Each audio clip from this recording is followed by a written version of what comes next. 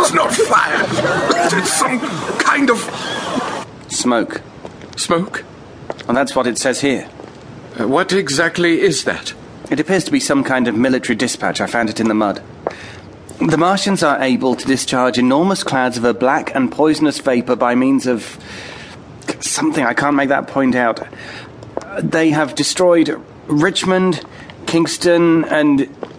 I must say Wimbledon.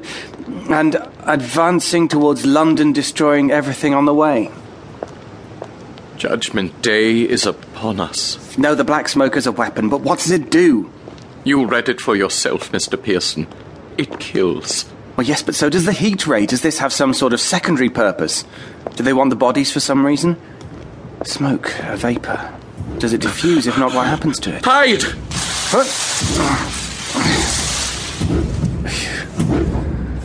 Seems to be heading towards Staines.